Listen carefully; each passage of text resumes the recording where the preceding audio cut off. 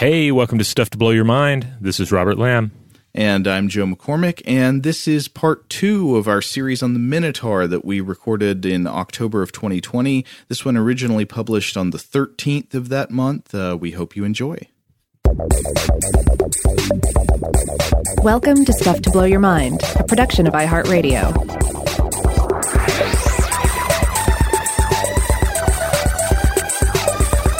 Hey, welcome to Stuff to Blow Your Mind. My name is Robert Lamb. And I'm Joe McCormick, and we're back going into the labyrinth again. This is going to be the second part of our series on the Minotaur for this October. I'm so excited because in addition to talking more about the maze and the monster, today we're going to be interviewing a professor who specializes in the history of Minoan Crete. That's right. We're delighted to have Nicoletta Momigliano, a professor of Aegean Studies at the University of Bristol, on the show. She's the author of the new book, In Search of the Labyrinth, The Cultural Legacy of Minoan Crete, which is available now in paperback, hardback, and as an ebook. And it's a beautiful book, just loaded with wonderful illustrations and photographs of of the various motifs that she discusses in the book. All right, so before we jump into our conversation, we should probably do a quick overview of Minoan Crete, just to give you a little bit of background. Yeah, in our previous episode on the Minotaur, we touched a little bit on the fact that these are Greek myths concerning the Minoan civilization on the Isle of Crete. But yeah, let's just lay a little groundwork for the interview to follow. So Crete is an island in the eastern Mediterranean, the fifth largest, in fact. It's part of what is now the nation of Greece. It's long, it's narrow, it's largely mountainous. Today, it's a melting pot of European, Asian, and African cultures, and it's well positioned to bridge those cultures. Now, stone tools on Crete have been dated back 130,000 years, but true human settlements weren't found here until, it seems, 6,500 BCE. But it was home to what is sometimes referred to as the first advanced European civilization. It was established by 3000 BCE, and by 2000 BCE, they were building palaces and exhibited a rich culture. They thrived till at least 1450 BCE, when they ended up entering into a period of decline. Okay, so in the Greek myth of Theseus and the Minotaur, we are getting a sort of exo-mythology, a depiction of a past, once flourishing culture, but depicted from the outside by a different culture, and in a somewhat pejorative way, at least in that particular story, right? That the idea that there's a monster there, and that the Greek city-states like Athens would have to pay tribute to the monster in the palace in Minoan Crete. Yeah, and one of the big things we have to keep in mind is that we're dealing with one ancient people's interpretations of another ancient people. So while we refer to this Bronze Age civilization today as Minoan Crete, the name itself here is referring to King Minos in Greek traditions. We simply don't know what the pre-Hellenistic inhabitants of this island called themselves. Some scholars, according to Momigliano, believe that the second millennium BCE Egyptians knew them as the people of Keftu. The Minoan distinction stems from the early 20th century. This was dubbed by Sir Arthur Evans, the famous excavator of Knossos, the major city there on what is now Crete. All right, so Arthur Evans, working on excavating this ancient structure at Knossos, is knowingly, he's not suggesting that like the mythical King Minos was actually the king who lived in this palace, but saying, well, that is the terminology that we already have applied to it in a mythological context, so we might as well just use it to apply to the archaeological remains of this actual civilization. Right, yeah, and I think realizing that it adds to the mystery of it all, right? And to the wonder, again, of not just an ancient civilization, but one ancient civilization's interpretation of that which came before. Thinking about ancient Greek myths pertaining to the civilization of Minoan Crete brings up a subject that we've talked about on the show before, but it's the modern tendency to kind of compress all of ancient history together and not realize how much time actually elapsed within what we call ancient history. Like, for example, if you were Julius Caesar living in the first century BC of the Roman Republic, the ancient parts of ancient Egypt were more ancient to him than ancient Rome is to us now. Like, that much time had gone by. And so there were huge gaps of history in the ancient world. Even, I mean, there were that the ancient Greeks also could look back on mysterious, vanished ancient civilizations and not know any more about them necessarily than we know about a lot of ancient lost civilizations today. That's right. And so in some respects, of me personally, when I'm reading about all this and thinking about all this, it's like, it's like a game of telephone across the ages with different cultures interpreting different cultures. And I think stuff like particularly the myth of the Minotaur is a perfect example of this, as it begins as something to some extent rooted in this part of the world and isolated around at least thoughts about Crete, and then it becomes this Greek thing, and then every time it is handled, every time it is retold, it becomes it takes on particles of new cultures and new concerns and new people. Yeah, totally. Before we jump right into the interview here, just want to throw in a couple of notes. First of all, at around the 14-minute mark, you're going to hear a couple of Outlook pings. That's just part of doing remote recordings these days. But don't worry, it's us, not you, and there'll only be a couple of them. It's not going to keep going throughout the interview. Also, I want to point out that our guest, at around 25 minutes in, is going to mention Mason's marks. And just to give you a little background, these are marks that were found on masonry that are sort of a signature of the individuals that created the masonry work. Good to add that note, because I did not know what Mason's marks were until we looked that up. Well, on that note, let's go ahead and jump into our interview with Professor Nicoletta Momigliano. Let's start with your book, In Search of the Labyrinth, The Cultural Legacy of Minoan Crete. Where did the idea for the book come from, and what did you set out to accomplish with it? Well, I have always been fascinated by the history of research in any one given subject. That is, I've always been fascinated by the complex relationship between past and present. I've always been interested in how a particular discipline has developed over the centuries. That is, how theories, methods, research questions can change from one generation to another.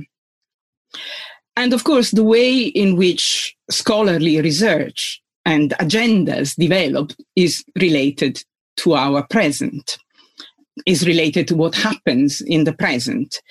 And for me, the Minoan past and the Minoan cultural legacy is not just what happened in the 2nd and 3rd millennium BC, that is the traditional chronology given to Minoan civilization.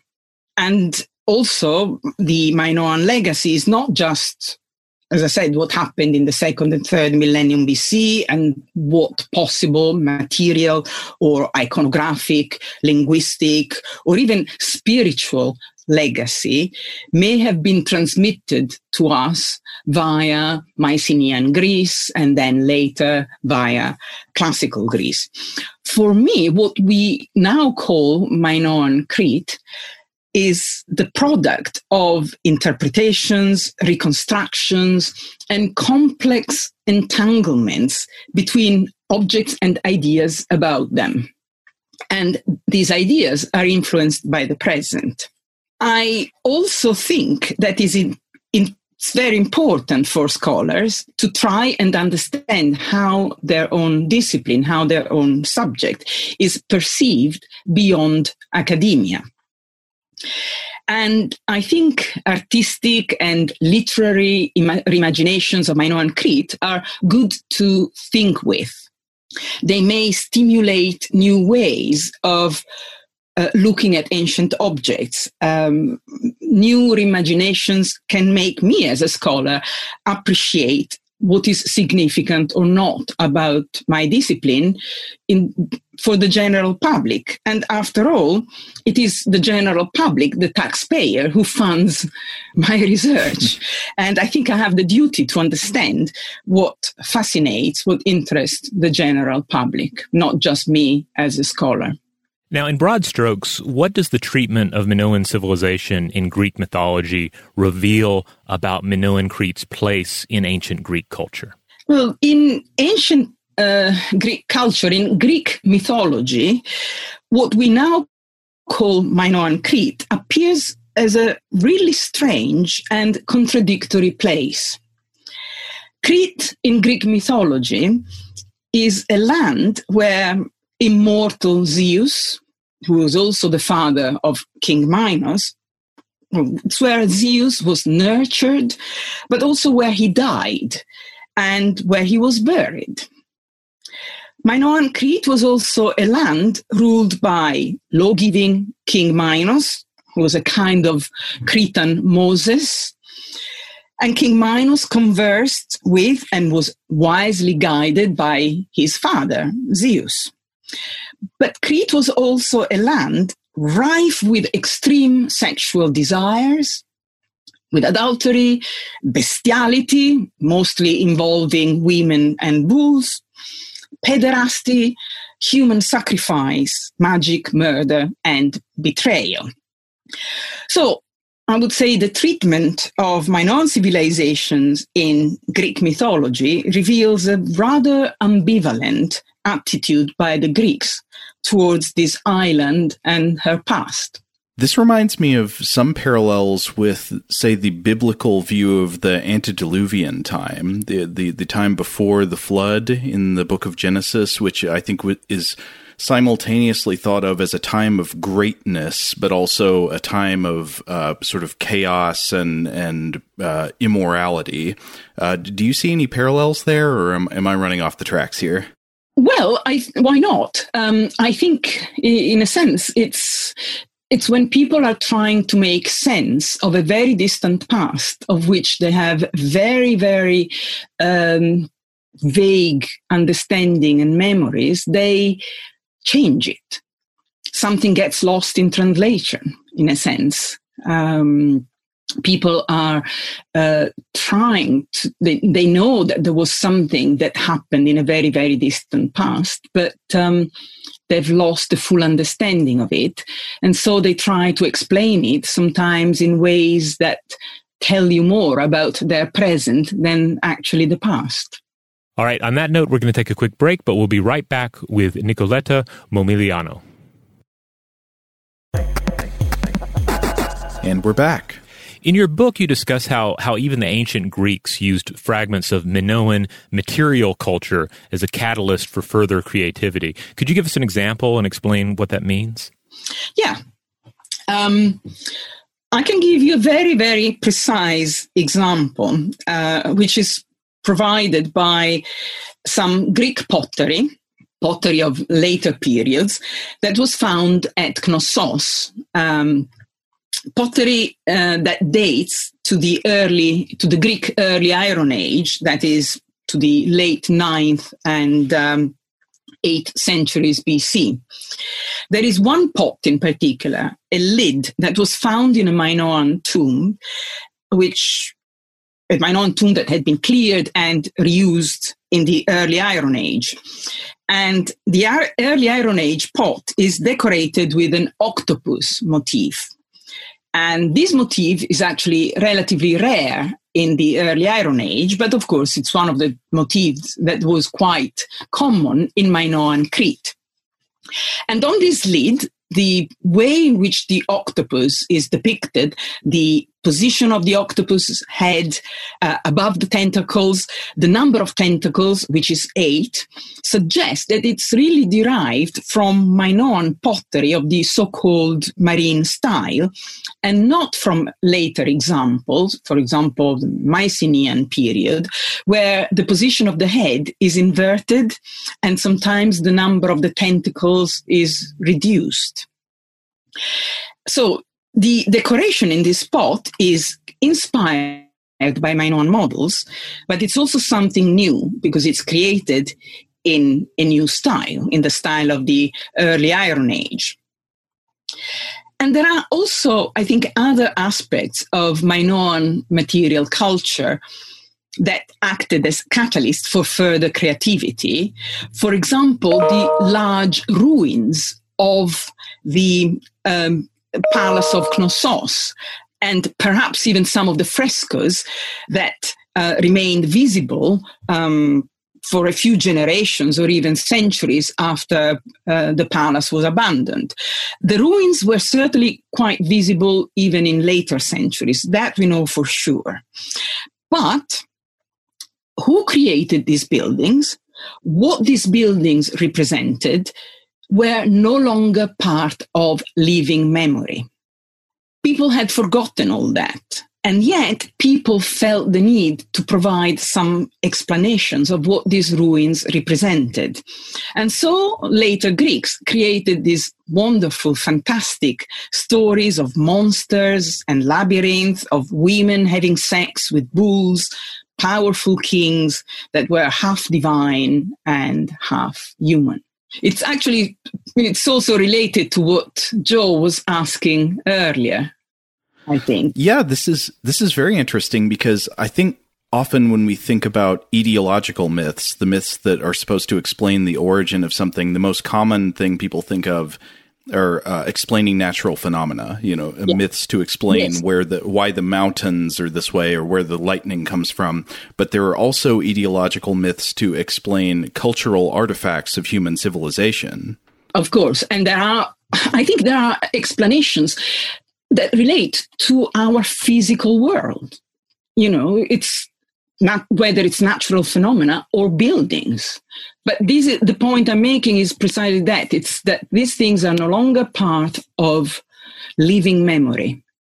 And that's when people are trying to create stories about them, sometimes they tell us more about the present than really what happened in the past. It's almost as if they were natural phenomena. It's almost as if they are a mountain range or something like that. Yes. Well, I think people probably in the case of ruins, of buildings, they would recognize what they were. But sometimes they were so astounded by kinds of buildings that people were no longer able to produce in later centuries that sometimes they attributed their constructions to gods. For example, moving from Minoan Crete to other areas, but the walls of Troy, the walls of Troy, of course, were built in the middle of the middle second millennium BC, but the way in which they are described in the Homeric poems, 8th, 7th century BC, as if they'd been built by gods. But of course, they were not built by gods. They were built by human people like you and me. But people had forgotten this, and they were so astounding that they thought they explained them as being built by supernatural beings. And we've seen something similar in recent centuries as well, correct? Yes, to some extent.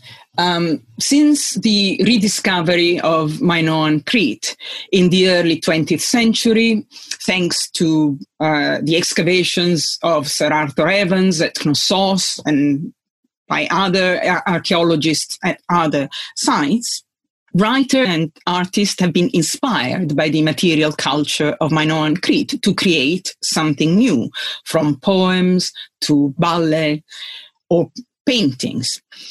And the French writer Paul Morand, in an article he wrote in the 1960s, used the term Cretomania to describe this phenomenon.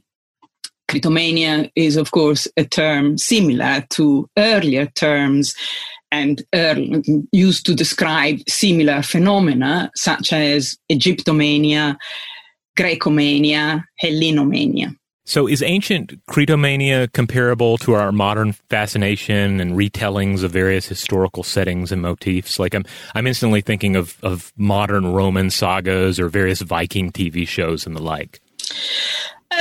Yes, again, to some extent. Cretomania is above all a borrowing of Minoan elements to create something completely new. And sometimes, though, Minoan elements are also used to give a more ancient, more archaic, a more Bronze Age look to later Greek dramas that are set in what we now call the Bronze Age or heroic past of Greece. But Cretomania is above all the use of Minoan elements to create something new, contemporary. Now, in discussing the Minotaur, we, of course, are discussing bulls. How did bulls factor into Minoan civilization, and how is this reflected in Greek myth? Well, bulls appear very, very frequently in Minoan representations, especially from the mid to late second millennium BC. We find representations of bulls in frescoes, pottery, terracotta figurines, in tiny, tiny seal stones. And particularly fascinating are the representations of bull leaping, that is, of human figures producing acrobatic somersaults over the back of charging bulls. But interestingly and contrastingly, depiction of Minotaur images, that is, of creatures that are half bull and half human, are actually very, very rare and relatively late in Minoan Crete.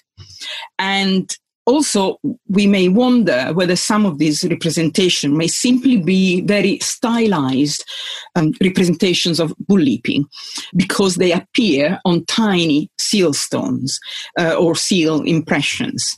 And animal-human hybrids do exist in Minoan Crete, but it's also interesting to see that there is no prevalence of bulls necessarily, because some of these human hybrid representations, including some of the early ones, tend to involve other animals, birds or goats, for example.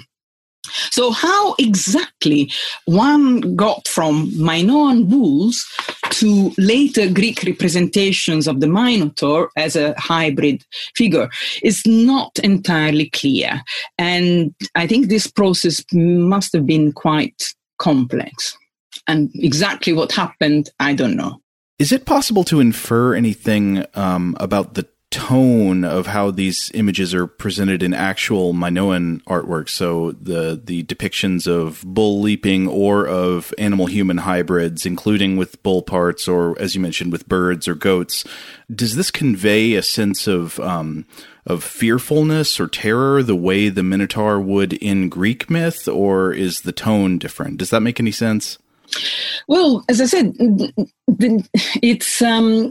I think we have to decouple bull representations in Minoan Crete and later representations, because really how we got from one to the other, it's really complicated, and I honestly don't know how this happened and whether there is necessarily a direct link. Some people have even suggested that the Minotaurs in later Greece are not necessarily derived from Minoan Crete, but are derived from other Near Eastern civilizations, later civilizations. But the way in which bulls are presented in Minoan Crete, do they show terror? I don't. Well, certainly not all of them. On the contrary, some people describe the acrobatics over bulls like almost like a kind of dance over bulls. It's like a very interesting, show a kind of relationship between human and animals. I wouldn't say they represent anything necessarily terror. I mean, there are some representations where you see human beings being gored by bulls, but many other representations is the human being who successfully produces these wonderful somersaults over the bull. So I wouldn't say it's necessarily terror. And the other hybrid figures, they are so small, they're not part of large compositions. It would be difficult to say whether they have any fearful terror elements in them. I would say probably the answer to that is, again, my hunch is probably no. It simply shows an interest, a fascination in the animal world. Now, of course, the myths involve, the Greek myths involve not only the Minotaur, but the labyrinth. Is there currently any archaeological evidence to support the existence of the Minoan labyrinth of Greek myth, or some actual structure or complex that would have inspired it? I mean, yes and no, in the sense that there is no building in Minoan Crete that can be described as a complicated maze, that is a complicated system of paths or edges designed as a puzzle through which one has to find the way. No. But the ruins of Minoan palaces, especially the ruins of Knossos, can have, for us, a kind of labyrinthine appearance. And also, Sir Arthur Evans, the excavator of Knossos, presented the large structure that he excavated as the real Cretan labyrinth, because he connected the word labyrinth with labris, which is a term used in later Greek texts to indicate the double axe. And he also suggested that labyrinth meant the house of the double axe, because he noted that many mason's marks found at Knossos in very prominent locations had the shape of this object, had the shape of a double axe. But I should like to remark that the connection between the word labyrinth and labris appears to be much more tenuous than Evans suggested, because there are linguistic difficulties in relating these two words that have been pointed out by several philologists, by several linguists.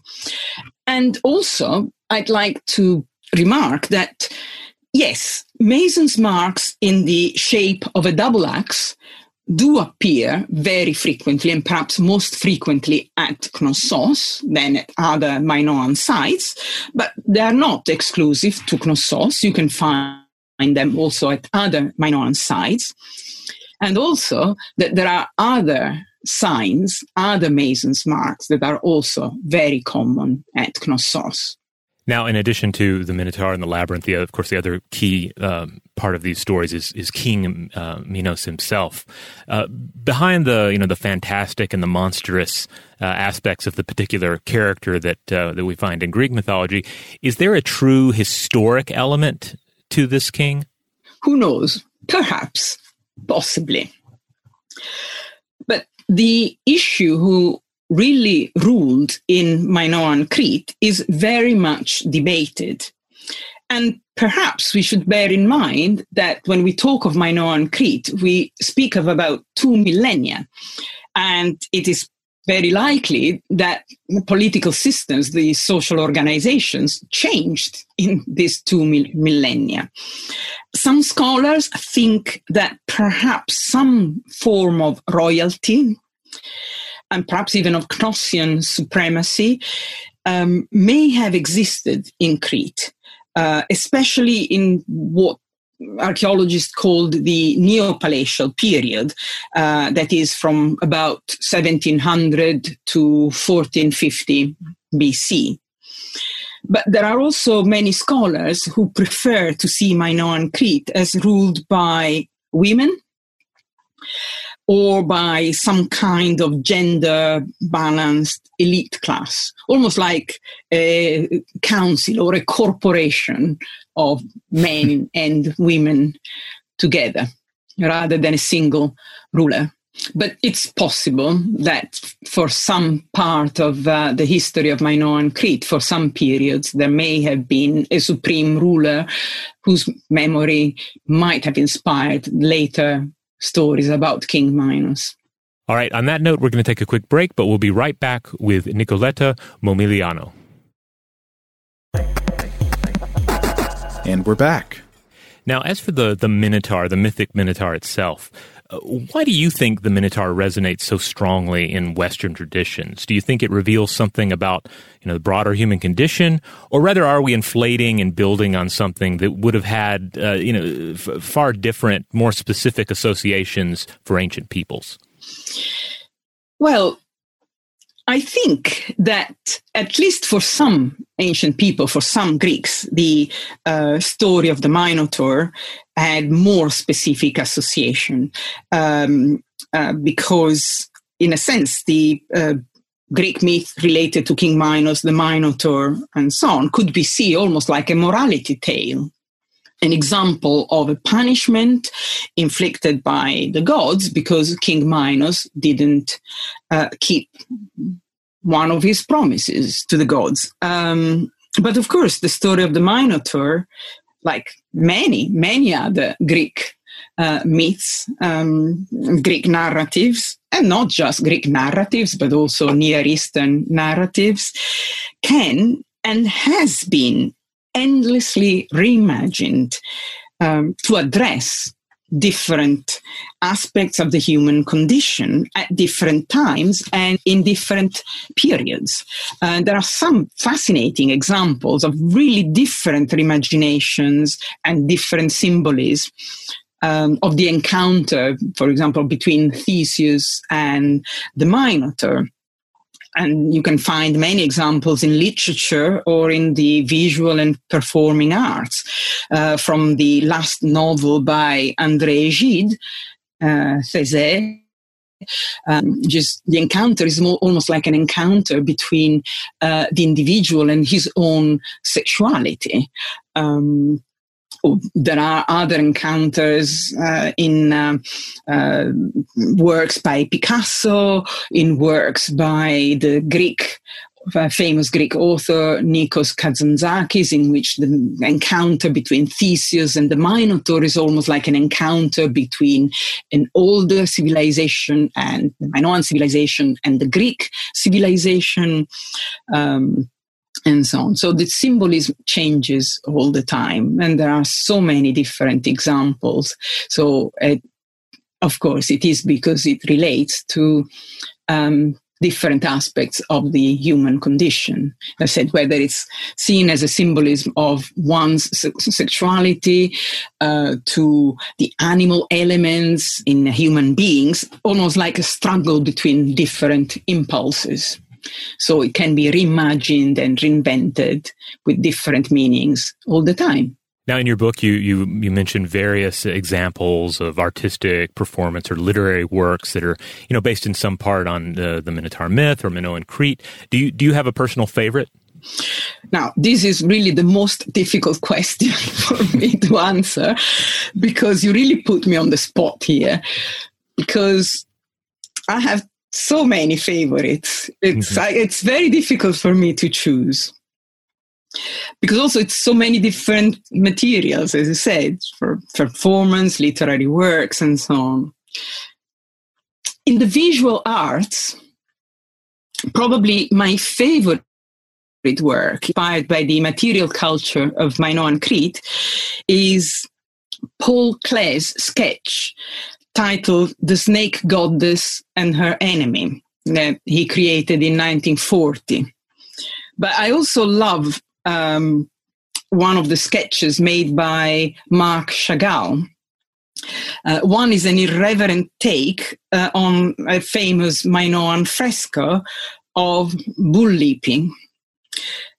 And I also like some of the paintings by a local Cretan painter, the one who actually produced the cover, the illustration for the cover of my book, Roussetto's Panagiotakis. He has a very, very sexy Minotaur. And I like it very much. It reminds me of Salvatore Dali's surrealistic paintings. And in the performing arts, I have a very, very soft spot for the gigantic snake goddess that appears in the opera Minotaur by the British composer, a contemporary British composer, Sir Harrison Birtwistle. And I also have a soft spot for the ballet La Après-midi d'un Faun, which was first performed in 1912 in Paris and was choreographed by the famous dancer Václav Nijinsky. And the costumes were created by Leon Bakst, and the costumes have some Minoan elements. And among literary works, I like a poem written by Cecil Day-Lewis entitled Statuette, late Minoan, which was written around 1947. And again, is also inspired by the famous snake goddess from Knossos. And I love the story, the short story, The Ivory Acrobat, by the American writer Don DeLillo. And The Ivory Acrobat is named after another famous discovery from Knossos. And I also like Don DeLillo's novel, The Names, which has plenty of references to Minoan Crete. So recently on the show, in considering a couple of different Greek myths that feature a monster, one is the myth of Perseus and Medusa, and the other is Theseus and the Minotaur. In reading both of them, I find, as a modern reader, I feel a lot of sympathy for the monster, for Medusa and for the Minotaur. Yes. It seems very unfair to them what happens to them, almost like they're not even really the aggressor of the story, that the hero is kind of the aggressor of the story in both the case of Perseus and Theseus. So is that way of reading the story completely alien to the context in which they originated? Is that just our modern way of interpreting a story where, you know, the peoples who originally told and heard these stories probably would not have felt such sympathies? Or is that element of kind of pity and unfairness there even in the ancient understanding of these myths? I honestly don't know, because certainly a lot of modern reimaginations of the myth of Theseus and the Minotaur that I've come across when working on my book sympathize with the Minotaur completely. For example, in Gide, the Minotaur is not a monster at all. It's a beautiful young man. Again, in Sir Harrison Birtwistle's opera, The Minotaur, the sympathy is with the Minotaur, not with the other people at all. To say that nobody in antiquity ever felt something like this would be, I think, unfair and unjust. There might have been some people in antiquity who may have felt some sympathy for the monsters. We can't exclude this a priori. I would have probably thought that the majority of the people didn't, but why not? It's like saying that every modern person now feels sympathy with the Minotaur. Perhaps many people do nowadays, but not everybody might do. So why should we treat the people who lived in antiquity as a complete single block? Different people may have reacted in different ways to these stories. Somebody a bit original might have felt sympathy for the Minotaur. Why not? And some people even thought that the Minotaur was not an animal at all. Even in antiquities, there are lots of different explanations and different views. So I would not want to say a priori that nobody in antiquity felt sympathy with the Minotaur, although it strikes me as perhaps a kind of sensibility and that it's a bit more modern. But ancients could be very modern too, in their feelings, in the way in which they present things that are not necessarily black and white. Although this strays quite a lot from Minoan Crete. This has more to do with later periods with Greek mythology. So it's Halloween season for many of our listeners. So we're wondering if you could recommend any particular suitable Minotaur-related works for the Halloween season. Like you mentioned so many different things. For instance, I noticed that you mentioned a Minotaur book by Russian author Victor Pelvin, yes. Who I really enjoyed his novel, The Sacred Book of the Werewolf, many years ago, and I just hadn't really kept up with what other things he'd written. But you point out that he wrote a Minotaur based work as well. Yeah. Yes. Well, to be perfectly honest, I can't think of something that is particularly spooky, that is in the spirit suitable to Halloween. But many reimaginations of the myth of the Minotaur can be a bit unnerving and disturbing. And indeed, I would say the book by Victor Pelevin that you have just referred to, which was published in English with the title The Helmet of Horrors, I think it's a bit of an unnerving story because it reimagines the labyrinth of Minos as a very modern internet chat room. That sounds good. This has been fantastic. Thank you so much for talking to us today. Thank you so much. All right. Well, there you have it. Thanks once again so much to Professor Nicoletta Momigliano, again, author of In Search of the Labyrinth, The Cultural Legacy of Minoan Crete. It's out now. You can find it. It just came out. It's available in paperback, hardback, and as an ebook. In the meantime, if you would like to check out other episodes of Stuff to Blow Your Mind, such as our previous episode of the Minotaur, or if you want to look out for our next episode that is going to deal a little bit more with the Minotaur. We can't stop. Yeah, we can't stop. We're lost in the labyrinth. If you want to check any of that out, you can find our podcast wherever you get your podcasts. Wherever that happens to be, we just ask that you rate, review, and subscribe. But you can find us at stufftoblowyourmind.com. That'll shoot you over to the iHeart page for our podcast. And if you go there, I think there's a link for a store. You can check that out. There are some t-shirts, some logos, some stickers, etc., including a few that are mythological in nature. Huge thanks, as always, to our excellent audio producer, Seth Nicholas Johnson. If you would like to get in touch with us with feedback on this episode or any other, to suggest a topic for the future, or just to say hello, you can email us at contact@stufftoblowyourmind.com.